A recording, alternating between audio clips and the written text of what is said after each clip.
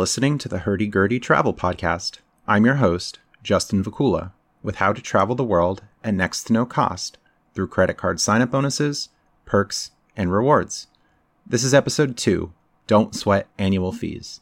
I explain why we should be eager to pay annual fees when we can receive hundreds of dollars in value after slight expenses. Some of the best credit cards, particularly those with Chase and American Express, have annual fees ranging from near $100 to $600. Many starting out in the credit card hobby, particularly those who are brand new, from my experience, are hesitant to pay upfront annual fees even when cards easily offer a net gain of more than $600 in value even after accounting for annual fees. Here's how it works. A card issuer will typically charge an annual fee or membership fee on your first billing statement, which must be paid even before rewards are available to use. This annual fee, in most situations, posts once again in month 13 of having the card. I'll talk more about this later. I think of annual fees as investments over time. Consider the Chase Sapphire Preferred Card, one I talked about more in depth in episode 1 of this podcast, which charges a $95 annual fee and comes with a 60,000 point sign-up bonus at the time of recording, October 2019. In an extremely conservative scenario, we can see that the annual fee is well worth it, even if we cash out points at a value of 1% or 1 cent per point and never use benefits which come with the card. I wouldn't recommend cashing out and neglecting benefits, since redeeming rewards for travel provides more value than a cash out option, but I use this example to prove a point, that the annual fee is well worth it, even when cashing out for low value. 64,000 points, a minimum you'll have after spending 4,000 in 90 days to reach the minimum spend requirement, would cash out for $640. $640 minus the annual fee of $95 puts you ahead $545. And that's much more than you'll get from so many no annual fee cards, and certainly more than using the same old credit card giving you a few percentage points in return, or 0% when using cash or debit. You have to pay to play, and it's well worth it. Again, we see the extreme value in reaching sign-up bonuses, so it follows that reaching multiple sign-up bonuses by getting multiple cards is optimal. 64,000 points for travel gets close to 13 nights at many Hyatt Place or Hyatt House locations. Think, would you be willing to pay $95 for 13 nights at nice hotels with great complimentary breakfasts? Of course. Sadly, many people not in the credit card game are paying more than $95 for one night at a subpar hotel and coming out dissatisfied. They think they saved money by paying what they see as a low cash rate, but they're mistaken. They're leaving tremendous amounts of value on the table, neglecting to sign up for lucrative credit cards. Don't be that person. Think about the American Express Hilton Honors Business Card. Currently, in October of 2019, the card offers 125,000 Hilton points after $3,000 in spend across 90 days. It offers Hilton Gold status and many other perks with an annual fee of $95. Hilton points are rightly valued around half a cent per point, so 125,000 points are worth about $625. I often see Hilton properties around 35,000 points per night, so we're easily at 3 nights with 125,000 points. We can get more value in booking 4 nights with points since the 5th night would be free. Stays booked with points also do not assess resort fees, and Gold status provides free breakfast each morning for 2 people at most properties. Further, in October of 2019, you can match Hilton Gold status to Diamond status with Wyndham Hotels, and then match from Wyndham to Caesars Diamond for high status at many casino locations. Even better, if traveling to Atlantic City and even Las Vegas, you can status match more for MGM Gold status, and in Atlantic City, Hard Rock Royalty status, which can give more than $100 in free slot play, free buffets, and free hotel nights. I travel to Atlantic City almost every weekend and have been doing so for months. I aim to stay at Harrah's Atlantic City and enjoy room rates around $25 with no resort fees, thanks to Diamond status.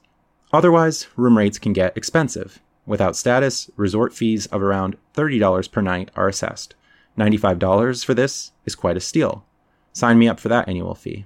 At this point, I don't yet have the Hilton Honors business card. I have to wait, and I already have Hilton status through other cards, But even then, I'll happily pay $95 for more than 120,000 Hilton points, even if I plan to only stay at a Hilton property once per year. When I consider signing up for a card, I think about the expected value I gain in the first year. I subtract the annual fee and determine whether the card is worth it. I don't play to break even, but rather plan to come ahead several hundreds of dollars in value. Otherwise, I pass. I sign up for a better card. I'm more than happy to provide you with guidance to determine which card is right for you. Simply visit the credit card questionnaire on my website at hurdy-gurdy-travelpodcast.com. Let's talk about annual fees in year 2. Here, it can be quite difficult to justify paying an annual fee for a second time since we won't be receiving a sign-up bonus again. With most issuers, you have 30 days after the annual fee posts in month 13 to make a decision about whether you want to keep the card. You can call asking for an annual fee waiver, downgrade to a no annual fee card, ask for a retention offer, something, typically a bonus or reduction in an annual fee to keep a card, or you can cancel the card. In most situations, it's best to ask for a retention offer or annual fee waiver first. It doesn't hurt to ask. After this, consider product changes. Finally, if no product changes are available and you can't justify paying an annual fee a second time, you cancel the card. I don't like the cancel option because this could harm your relationship with the bank, especially so if you cancel before 12 months of having the card. You can hurt your credit score because your average age of accounts go down, and you can also harm your score because your total line of credit or credit utilization suffers. Try to keep a card or product change. Banks typically frown on you canceling a card before you have it for a year because you appear like someone who is just interested in a sign-up bonus, and you do not look like a long-term customer. You don't have anything to lose anyway in keeping the card for at least a year since you already paid for the privilege of having the card for 1 year. Just be mindful of when the annual fee will post a second time. Either way, it's best practice to look at your credit card statements on a regular basis to assure that everything is in good order. I work with several people and recommend various cards, almost never suggesting starting with cards which have the highest of annual fees. Start small, start with just one card, and get used to how things work. Again, the Chase Sapphire Preferred has an annual fee of just $95, and many other cards are around the $100 mark. Later on, once you're more confident, you may opt to pay annual fees of $250 to $550 because you're getting great value. It depends on many factors, which is why I don't recommend cards in a vacuum. I recognize that your situation is, well, your situation. There's no one best credit card for everyone. I want to consider factors like your travel preferences, geographical location, travel frequency, average monthly expenses, and much more. Be happy to pay annual fees when the total value of a card, even when considering the fee, results in a big win. Most cards with no annual fee lose the competition when compared to annual fee cards. You simply won't get as much value from no annual fee cards in most scenarios. Crunch the numbers, figure out the puzzle, optimize, and enjoy the rewards. I'm happy to help you through the process. When considering a new card, start thinking about the total value you can gain from the card. Especially, consider conservative estimates of point values and benefits. Don't start from a perspective of only wanting a no annual fee card. Instead, think of the bigger picture and be willing to make worthwhile investments. Be happy to pay an annual fee if this means hundreds of dollars in value. Pay to play when it's worthwhile, and know that you won't be forced into paying an annual fee for a second time, because many options are available in the second year. Thanks for listening, and stay tuned for more content. Visit my website at hurdy-gurdy-travelpodcast.com, where you can read episode transcripts, complete a free credit card questionnaire to receive tailored recommendations, view helpful resources, listen to my library of episodes, and contact me. Support my work through Patreon, PayPal, the Cash App, and referral links by visiting the Donate tab on my website. Subscribe on YouTube, like on Facebook, follow on Twitter, and follow on Instagram. Visit my other podcast project at stoicsolutionspodcast.com, where you can find practical wisdom for everyday life inspired by the ancient philosophers of Greece and Rome.